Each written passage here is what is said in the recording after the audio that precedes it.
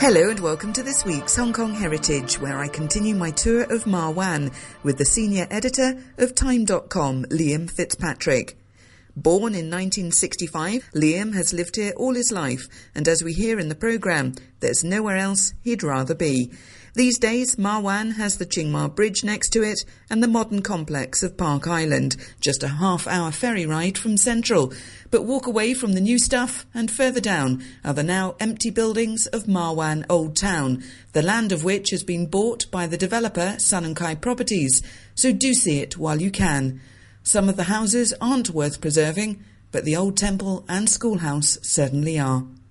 Sun & Kai struck a deal with the villagers here and has basically moved all of them to modern three-storey houses over in what we call the New Village, New Tin New Village. And those are worth, millions upon millions. So if you lived in one of these shacks here, which are barely still standing, you get one of those modern houses. So they're laughing, really. Yes, and I think that's fair enough. And to have modern amenities and access to, as you say, transport, modern transport, healthcare, all of the other amenities that sometimes in these outlying villages are lacking. But at the same time, I do wander along here and say, it'd be great for a youth hostel. Yeah, in fact, it's funny you mentioned it would be great for you, because there is one. Oh, okay. down the end. There's a Salvation Army youth hostel all the way down there. The other people who seem to like this place are like paintballers.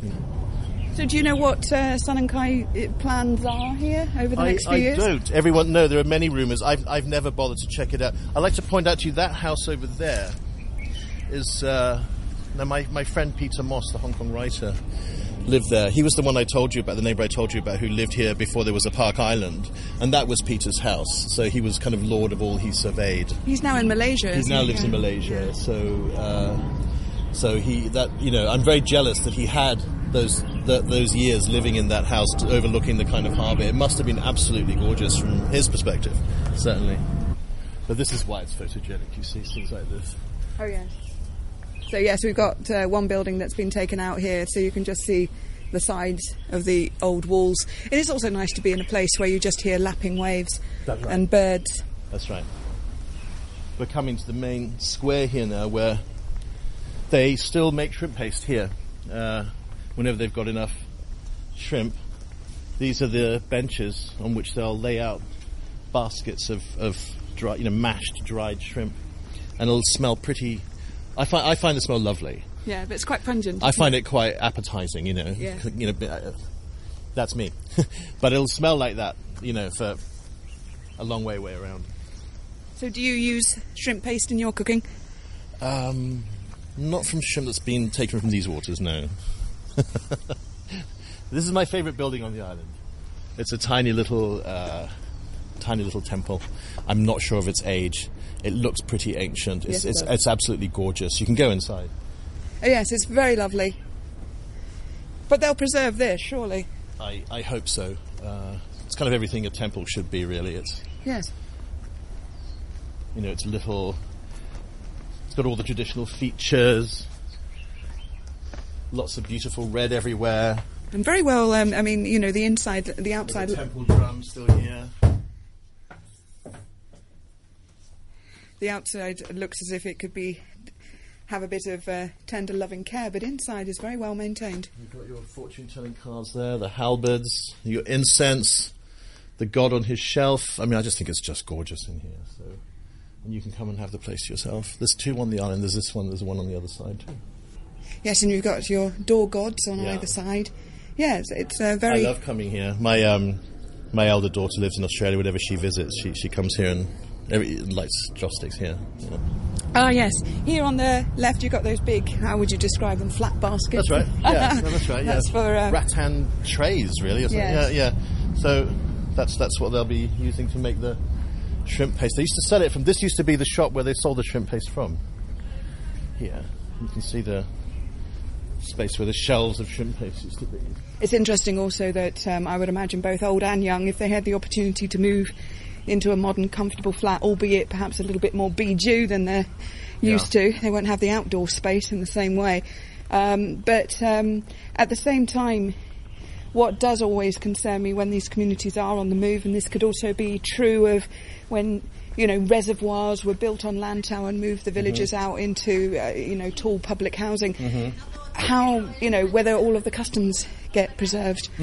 That's true, and I would have no idea, although I did see a documentary once, and excuse me for the vagueness, because, you know, that's my brain, but it was some New Territories village that had, as you say, been moved to an apartment complex, and they'd all been resettled there, and they kept up their village festival in a rented flat every year. They'd done out this flat as a kind of shrine and temple, and all the things they used to do in the village square they now did in this tiny 2-bedroom kind of 700 square foot. It was quite weird and incongruous to see, actually, but they were making a fair effort at keeping it up. Now, the community here was just a few hundred people in the end, and is the tale of many places that people would commute into Hong Kong. They moved away from fishing. That's right. But they still do fish farming here. They do, and you can't see it from this part of the island, but around the other side you certainly can. It's quite extensive. This is one of my favourite relics. This is a millstone that's been used to grind rice, and with the moss and lichen on it, you can see it must be extremely ancient, but I don't know how old it is, but I love looking at this thing. I keep thinking of ways I could sort of grab one of them and bring it home.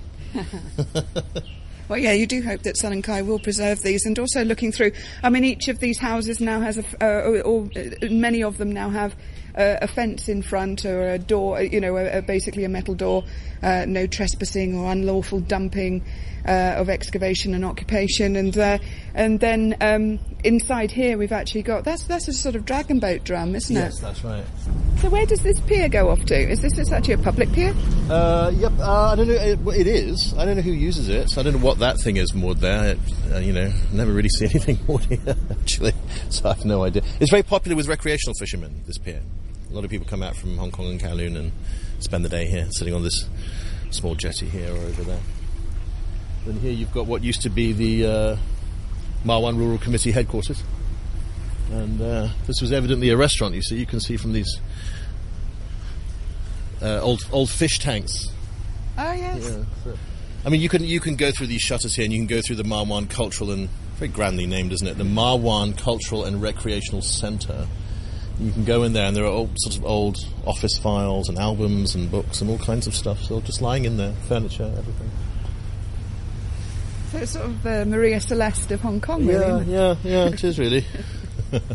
Having lived here all your life, I mean, when you're wandering through a village like this, and then you also live in Park Island, so this modern development, do you embrace the change of Hong Kong, or do you feel nostalgia for the past? I think Hong Kong is at its best right now. It's I've never enjoyed living in Hong Kong so much as I do now, and it's easy to get nostalgic for some imagined halcyon 1970s, whatever fantasy you have of it. At the same time, you have to remember that those days were difficult for many people. I mean, most of our people then lived on a handful of salt fish and rice. They had horrible working conditions in dreadful plastic flour factories or whatnot. As a city, I think we were quite parochial. There were a small number of British people, and there was everyone else, Chinese people. And that was it. It wasn't this kind of international sort of place that it is now, where you can walk down Staunton Street and run into people from 100 different nationalities. I mean, that is very, very different. Growing up here, this felt very, very provincial to me.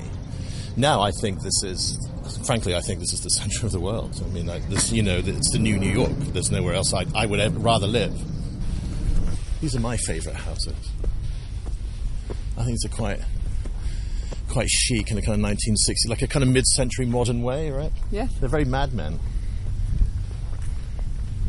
And only 2-story. They're kind of Wong Kar-wai, yeah? You can imagine like some bird in a Cheung's arm just coming out of that door now, like lighting a cigarette or something. These are obviously the well-to-do houses on the island. I think this is where the gentry lived. You can see they've built... Whoever owned this house built themselves an archway with little lions and, kind of it's like lighting, recessed lighting, and an imposing metal gate with spikes on the top, and stone table inside the yard. I rather like them. I do. I mean, this is what I mean. I think they're very Wong Kar-wai. They're just they're incredibly chic.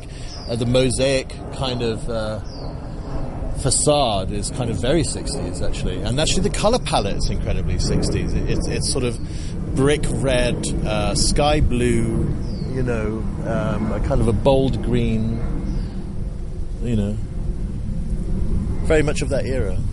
And these are for the Records Ball?